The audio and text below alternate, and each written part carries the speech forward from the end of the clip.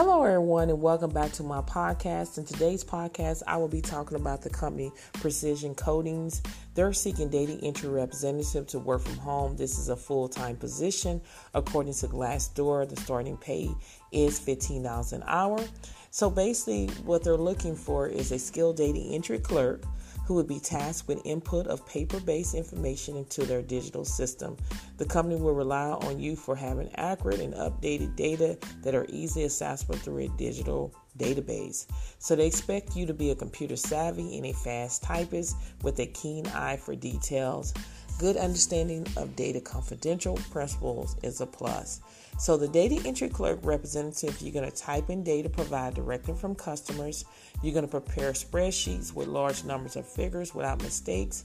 You're going to review and update assistant data.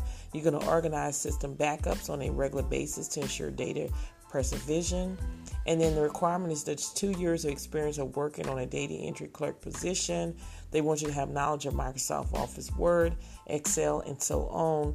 Basic knowledge of touch typing system and database management, and a high school diploma or equivalent. If this sounds like something that you're able to do, make sure you apply today. Don't delay. All links will be under my YouTube channel, which is called Real Work From Home Jobs with Teresa.